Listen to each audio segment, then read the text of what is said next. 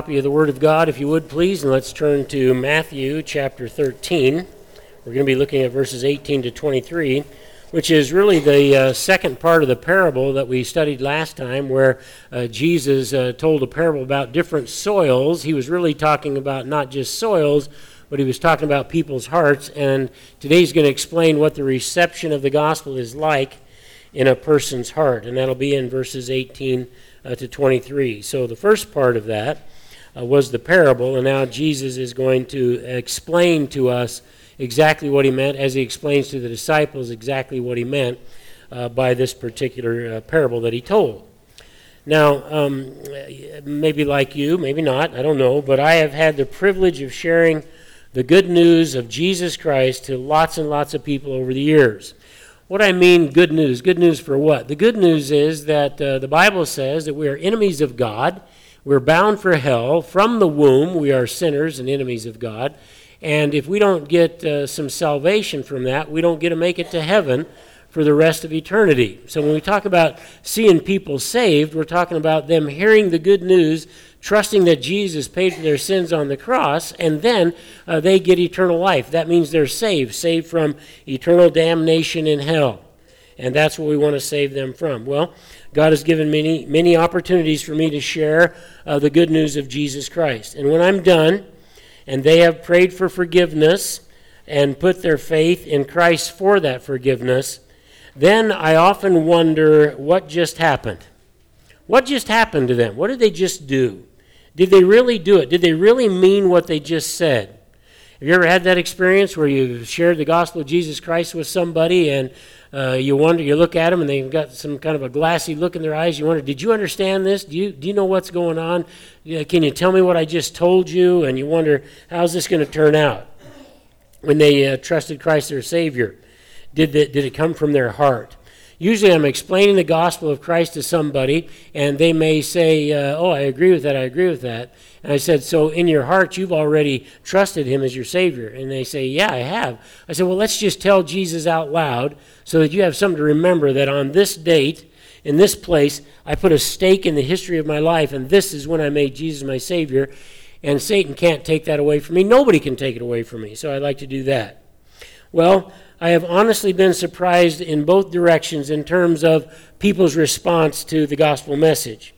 People whom I thought made a genuine decision for Christ, seemed very sincere, seem very, very little confident in life about the reality of that decision. The decision wasn't life-changing for them. In fact, I couldn't tell any difference in their life at all. So I have little confidence that they made a real decision.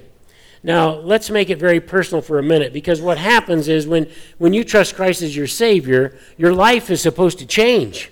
When you trust Christ as your Savior, you're supposed to put off sin. You're supposed to live for Christ. You're supposed to do things the way God wants you to live. And if you don't, then we wonder, wow, we scratch our head, there's something wrong here, because the Bible says God makes a difference. So just to make it personal for just a minute here, let's make it very personal. And let's ask ourselves this question, or I guess I have a couple of questions. Do you suppose that you know somebody?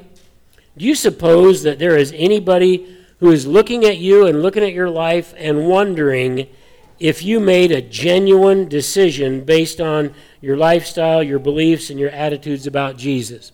Have you ever wondered if there's other people out there, sorry about my voice, did you ever wonder about people out there that might be looking at you and saying, I'm not so sure he's a Christian?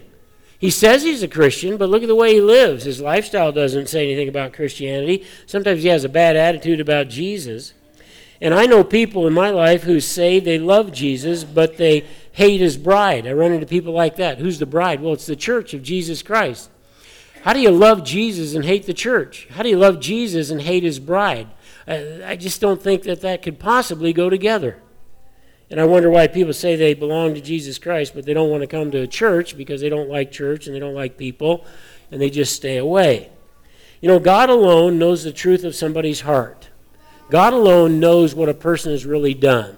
I don't know. All I have to go on is, did it change your life? Are you doing stuff for Jesus right now? Or is it the same old thing that it's always been as far as the way your life goes? You got your ticket to heaven, and now you can say, well, I can live however I want. that's really not a genuine taking of the ticket to heaven. However, there are certain indicators that can clue us as individuals looking on, can clue us into the reality of a person's heart. Did they really get a heart change? Was it really regenerated? Did it really pass from death unto life? How do we know? How do we tell? These things can clue us into the reality of our own heart as well, if we're honest about it. And I think that's the first thing we need to look to before we look to other people, and that is, am I giving other people a reason to doubt that I belong to God? And if I am, maybe I better check and see, make sure I really do belong to God. And so what Jesus is going to tell his disciples, and he's going to share with us, is the meaning of the parable of the sower. We're going to call it the parable of the hearts because that's really what's involved. In other words, let's just pretend that you're sharing the gospel with 4 people, and you're wondering how they're going to accept it. Let's say you're in a small group, and you decide you're going to share the gospel with them. And they have different responses. So who's in and who's out? And this answers some of those questions for us, really many of them. In verse 18 he says, "Hear then the parable of the sower. When anyone hears the word of the kingdom and does not understand it, the evil one," that's Satan, that's the devil, "the evil one comes and snatches it away what has been sown in his heart. This is the one on whom the seed was sown beside the road." So Jesus is going to go through every one of the scenarios of where the seed fell, and we'll point those out as we go. Let me say this first from verse 18. Jesus wants true believers, and that's people that have really trusted Christ as Savior, to understand and apply the true meaning of the parables. These parables mean something, and we want to apply them to our lives, especially if we're out there trying to lead people to Christ, and we want them to come to know him as Savior. This is a result of the disciples asking Jesus, "Why all of a sudden are you speaking in parables to people and to the crowds?" That goes back to verse 10. So Jesus now invites them to hear the truth about the parable. He's already explained those people were not given the privilege of God to understand the parable. Their hearts are hardened and darkened. That was verses 14 and 15 that we went through last week. And Jesus now says to the disciples, "But you are different. You have the ability to hear what is the truth of God." In other words, to understand the meaning of the parable of the soils. The word "hear" means it's a call not just to hear the words of the parable, but to understand what those words mean. It is to apply it to their theological understanding. It becomes a part of the truth in their brains in terms of what is God, who is God, and what has he done. So their theological understanding of what it will be like to minister the gospel to people is going to grow. So you need to know, not everybody you talk to is going to receive the truth of the gospel. Some people are closed the minute you say the word Jesus. Sometimes they feel like, "Oh, I don't want to hear anything spiritual. Don't tell me about it. I've got my own way. I don't want to hear your way."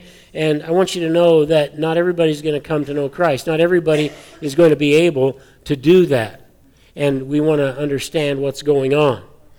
Jesus is going to tell them the exact meaning of what he told the crowds in parabolic form. A parable, then, again, is a narrative or saying designed to illustrate a truth, especially through a comparison or a simile or an illustration. Jesus told them the truth for what now he is going to tell them the plain meaning is. So he goes in verse 19 and he starts with the first seed. Now, I read that. Let me read it again. Now, this goes back to what we were in last week when he just told about a sower went out to sow his seed. He threw it on 4 different kinds of ground: a road, rocks, weeds, and good soil. And some of them, only one of them produced fruit. Now Jesus tells us what's really going on spiritually. Jesus says, number 1 in verse 19, "When anyone hears the word of the kingdom and does not understand it, the evil one comes and snatches away what has been sown in his or her heart. This is the one on whom the seed was sown beside the road," going back to the parable. So what he's saying is this can happen to people who hear the word of God and hear about salvation. And I've put it this way if you're following along in your bulletin. The seed by the road, okay, this is what it is. Some people will hear but not understand, and the evil one will snatch away the gospel that has been sown in their heart. So Satan has a part in people not understanding the gospel. They can hear it. They can hear how they can go to heaven, and then it just doesn't make any sense. They don't understand it. And he's saying that Satan comes and removes that word of God from their heart. That's pretty powerful when you stop and think about it. We're in a battle for people's hearts and lives. The word for understand, what does he mean they don't understand it? It's one that we covered when we went over the actual parable in verses 3 to 9. Understand means to have an intellectual grasp that challenges one's thinking or practice. Most people today, if you talk to them, they'll tell you, yeah, I am going to get into heaven. I'm going to get into heaven because I'm a good person. Just had somebody tell me that this week. I'm a good person. That's how I'm going to get into heaven.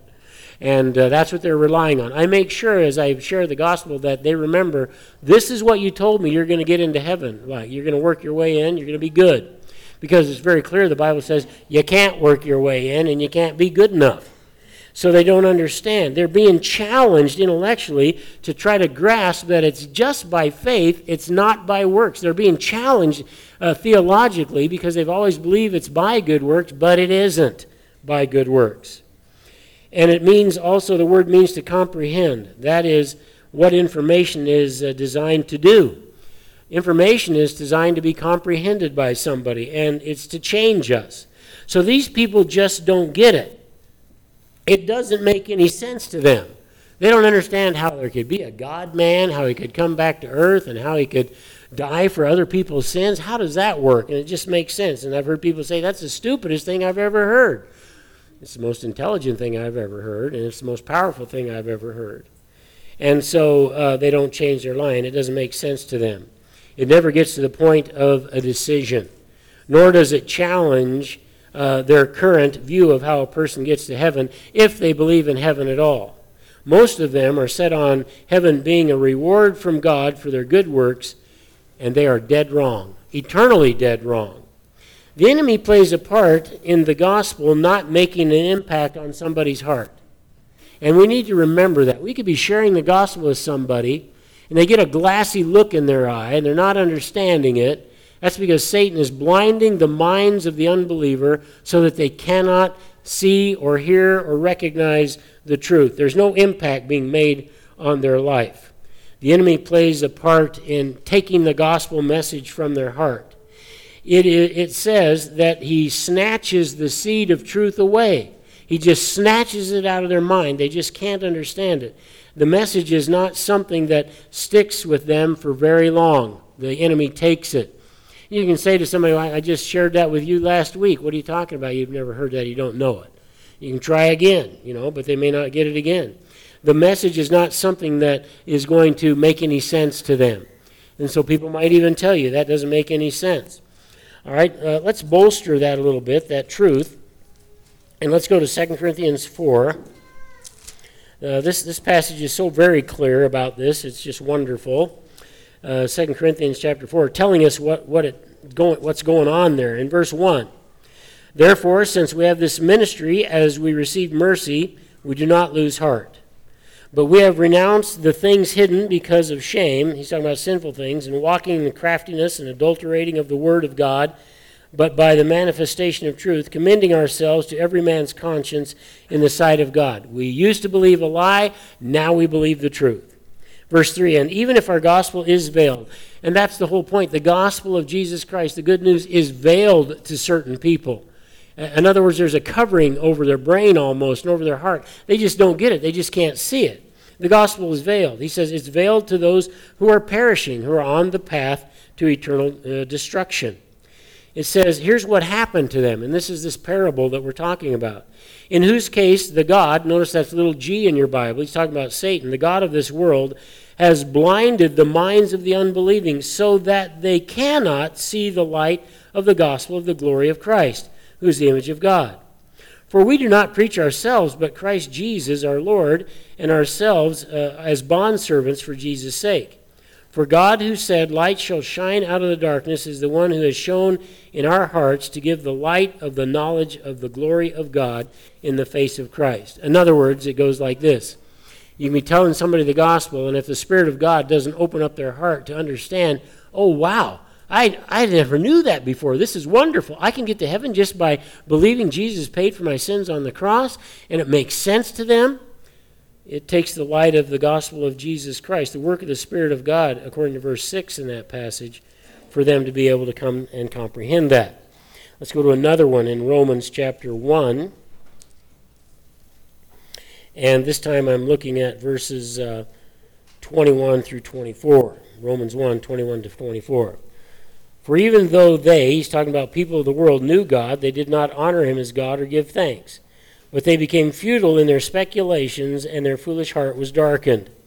Professing to be wise, they became fools and exchanged the glory of the incorruptible God for the image in the form of corruptible man, and of birds, and of four-footed animals, and crawling creatures.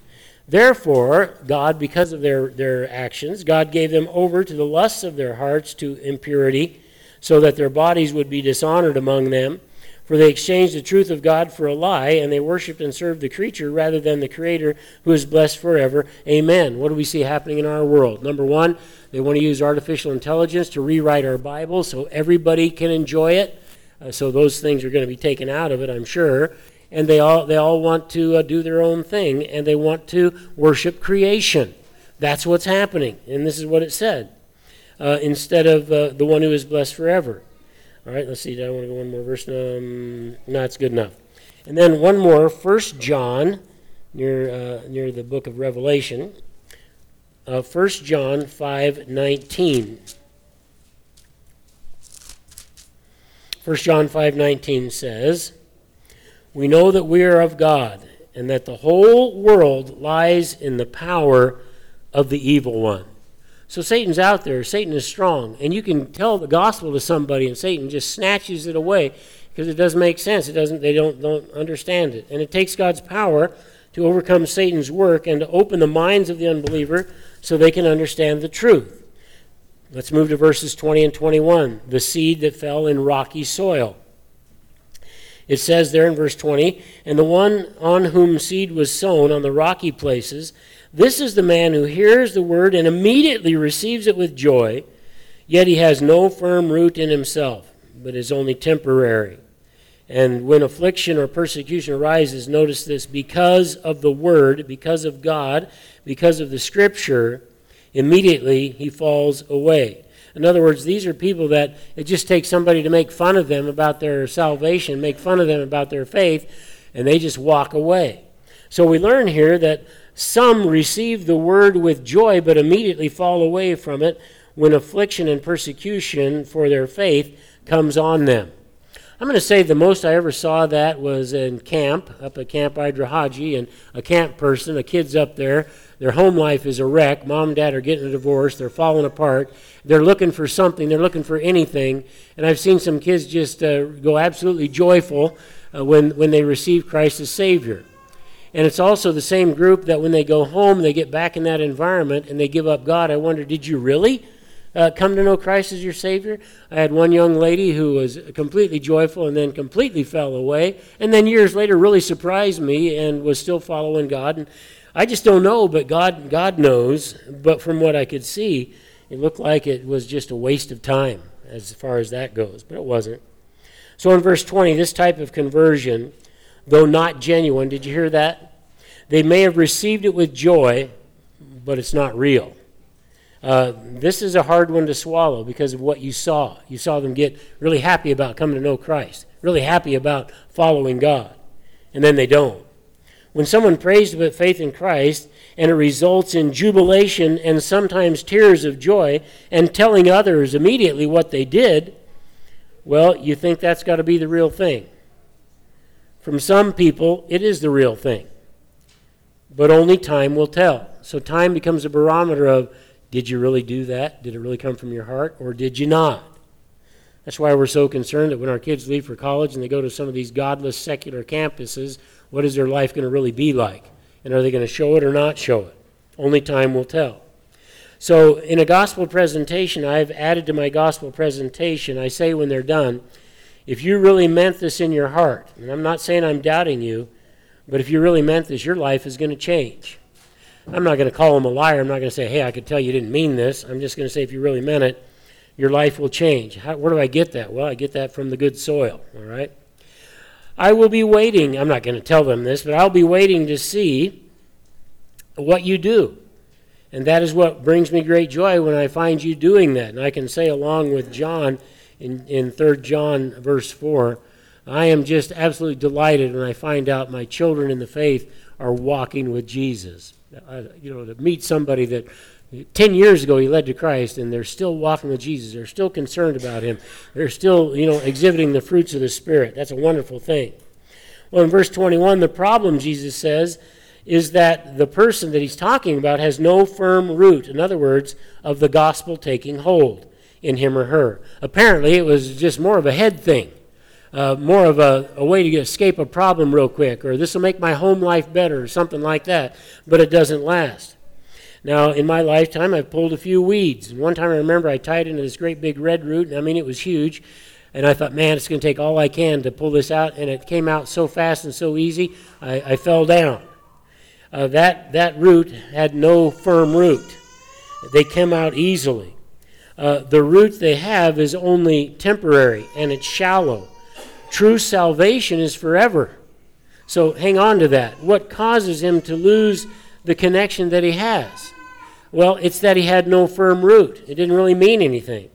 Bottom line is when he was afflicted and persecuted in some way, and notice this makes it very clear, because of the word, so because of faith, because he gets challenged in his faith, or he gets made fun of in his faith, or something like that, the bottom line is when he reaches that affliction or that persecution, it says he immediately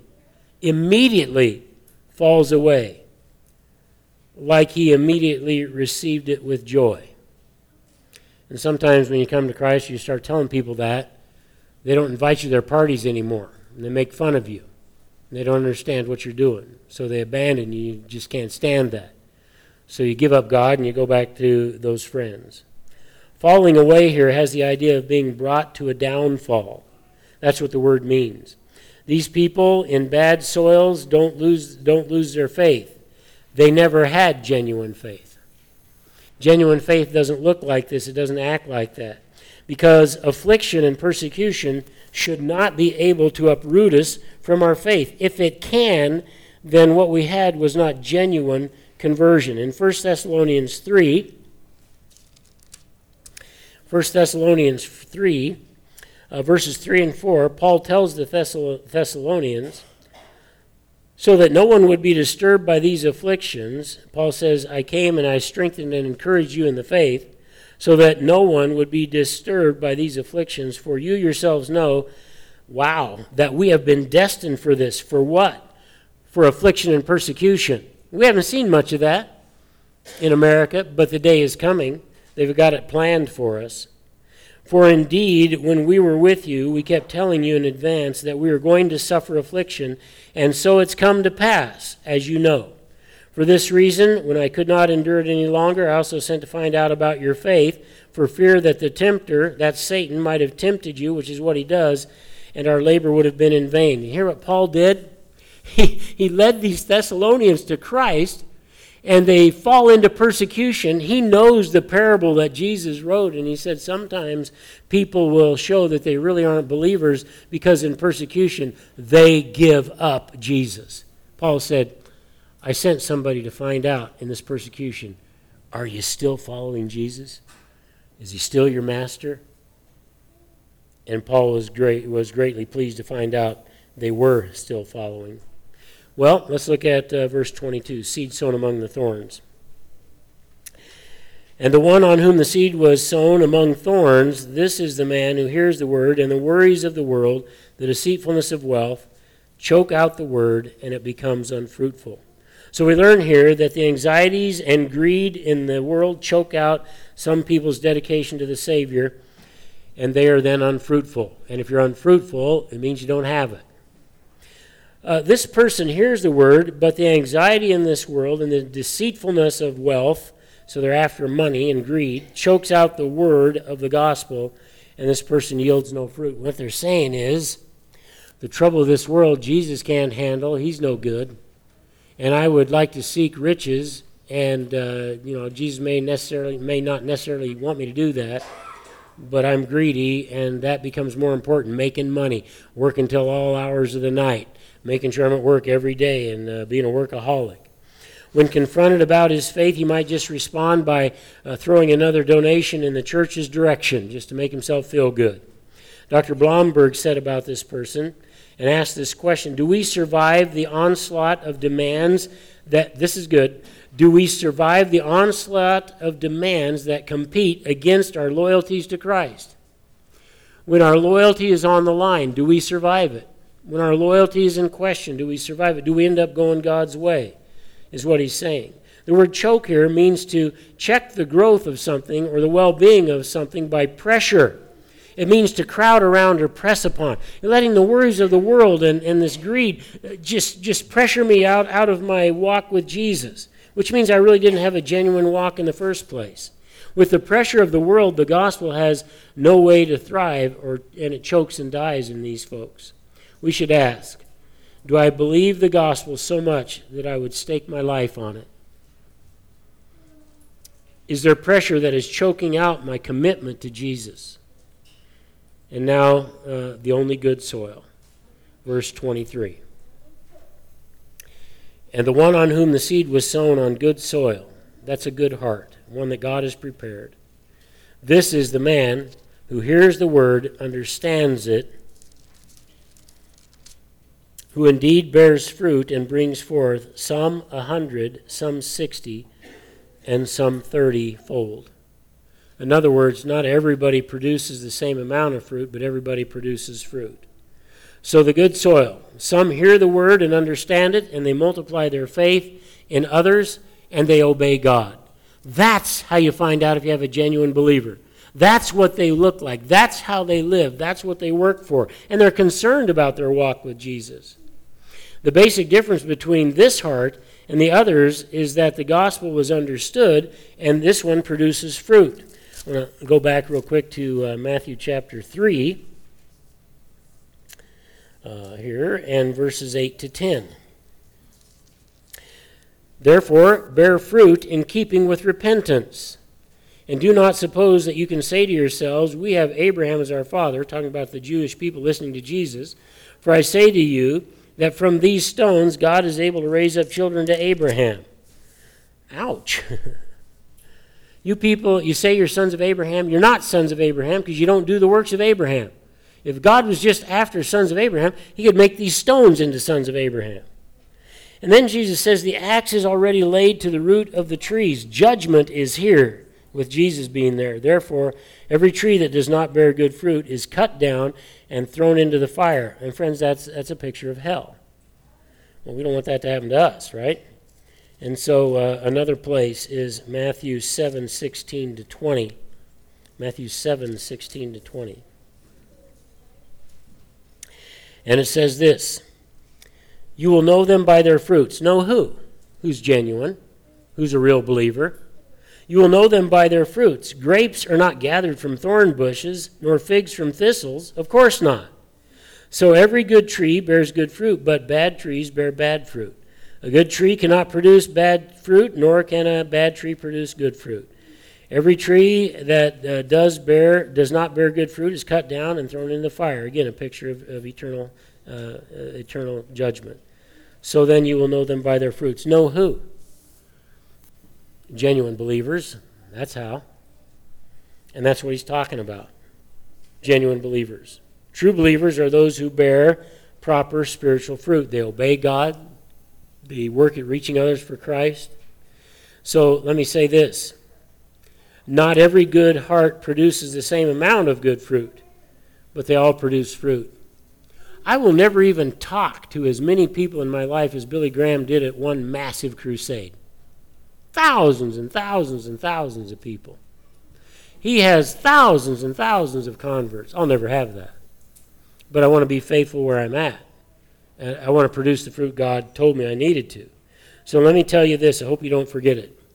Profession does not guarantee perseverance. Profession does not guarantee perseverance, but perseverance proves profession. Profession does not guarantee perseverance, but perseverance proves profession. The formula for a good heart is to hear, to understand, and bear fruit. And that's what the passage teaches us. I want to give you 3 different quotes here. One is by Dr. Blomberg, and he's quoting somebody by the name of Kistemaker, is his last name. And Kistemaker said this, he says that Kistemaker concisely captures the 3 main points of the passage. He's talking about our passage today, and 3 subpoints under the final point. And here's what it is. The word of God is proclaimed and causes a division among those who hear. God's people receive the word, they understand it, and they obediently fulfill it. Others fail to listen because of a hardened heart, a basic superficiality, or a vested interest in riches and possessions, which is exactly what the text said. The parable provides a sober reminder that even the most enthusiastic outward response to the gospel offers no guarantee that that person is a true disciple. Only the tests of time, perseverance under difficult circumstances, the avoidance of the idolatries of wealth and anxiety over earthly concerns, and above all, the presence of appropriate fruit can prove the profession is genuine. They say, well said. Another one, Dr. Keener. The only conversions that count in the kingdom are those confirmed by a life of discipleship. Another one, Dr. David Turner. The first 3 types of soil successively outline the 3 factors that hinder the reception of the kingdom's message. And they are Satan, persecution, and greed. Here's the point. You don't know what kind of a heart you're trying to get through to. God does. Our job is not to try to weigh what a person's heart really is, but to give the gospel and let God do the work. So I never look at somebody and say, oh, that looks like rocky soil over there, or that looks like there's enough weeds, that'll never work. That's not my business. My business is love people, share the gospel with them because I love them and I want to see them go to heaven. That's it. And that's what we should remember. But we need to know what we're up against. It's a battle for the hearts and souls of men and women and boys and girls. So here's some application. Number 1, it takes time to prove one's faith. I can't see a joyous response on a street corner if I share the gospel with somebody's joy and they walk away. I really don't know what's going to happen. I really don't know what is happening for them. Maybe they think Jesus is just the next pill to get them through the day. I don't know. But some are very genuine. And so you don't give up trying. But it takes time to prove one's faith. True faith will show itself in good works and perseverance. You don't do good works to get into heaven. You can only do good works after you've become a Christian. Secondly, explain to people whom you lead to Christ that persecution is a part of being a Jesus follower. Let them know ahead of time. You trusted Christ your Savior? If you stand up for Christ, hey, there's going to be some difficult times in your life.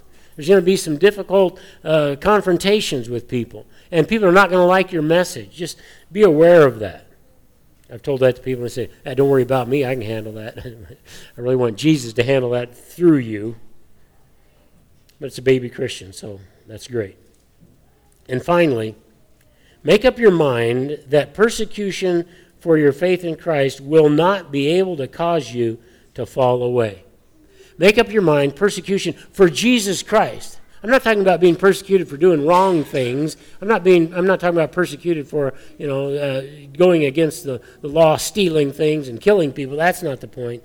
But when you do the right things and people come against you, that's what this is talking about. I want to end with Philippians 2:12 to 16. Philippians 2:12 to 16. Let's let it soak into our hearts and our minds. So then, my beloved, just as you have always obeyed, not in my presence only, Paul speaking, but now much more in my absence, work out your salvation with fear and trembling. Are you living the way the Bible told you to live? For it is God who is at work in you, both to will and to work for his good pleasure. You're not on your own. God will help you. Do all things without grumbling or disputing, so that you will prove yourselves to be blameless and innocent children of God, above reproach in the midst of a crooked and perverse generation, among whom you appear as lights in the world. You're the light with the good news, with the gospel of Christ, and the people in darkness, man, they really need to hear from us. He goes on to say, holding fast the word of life, so that in the day of Christ I will have reason to glory because I did not run in vain or toil in vain. In other words, because you're the real McCoy. You've got the real disease of Christianity. It shows, it affects you. And that's the kind of person we want to be. I want you to understand what's going on with those 4 people I told you were sharing the gospel with. Could be any one of those soils. You don't know which is a good soil, so tell everybody. Let's pray. Well, Father, I want to thank you for telling us what's going on behind the scenes when we're sharing the gospel, because sometimes we just cannot figure out why on earth wouldn't anybody and everybody want to go to heaven and want to spend eternity with you. And yet we run into these brick walls. Now you've told us what they are. Help us to remember our job is to give the gospel to every creature. And what happens with that word of faith that we have given is totally up to you and in the decisions that person has made. So I pray that we would just continue to be servants of Christ and take every opportunity to share the gospel as the days grow short. And we ask it in Jesus' precious and holy name. Amen.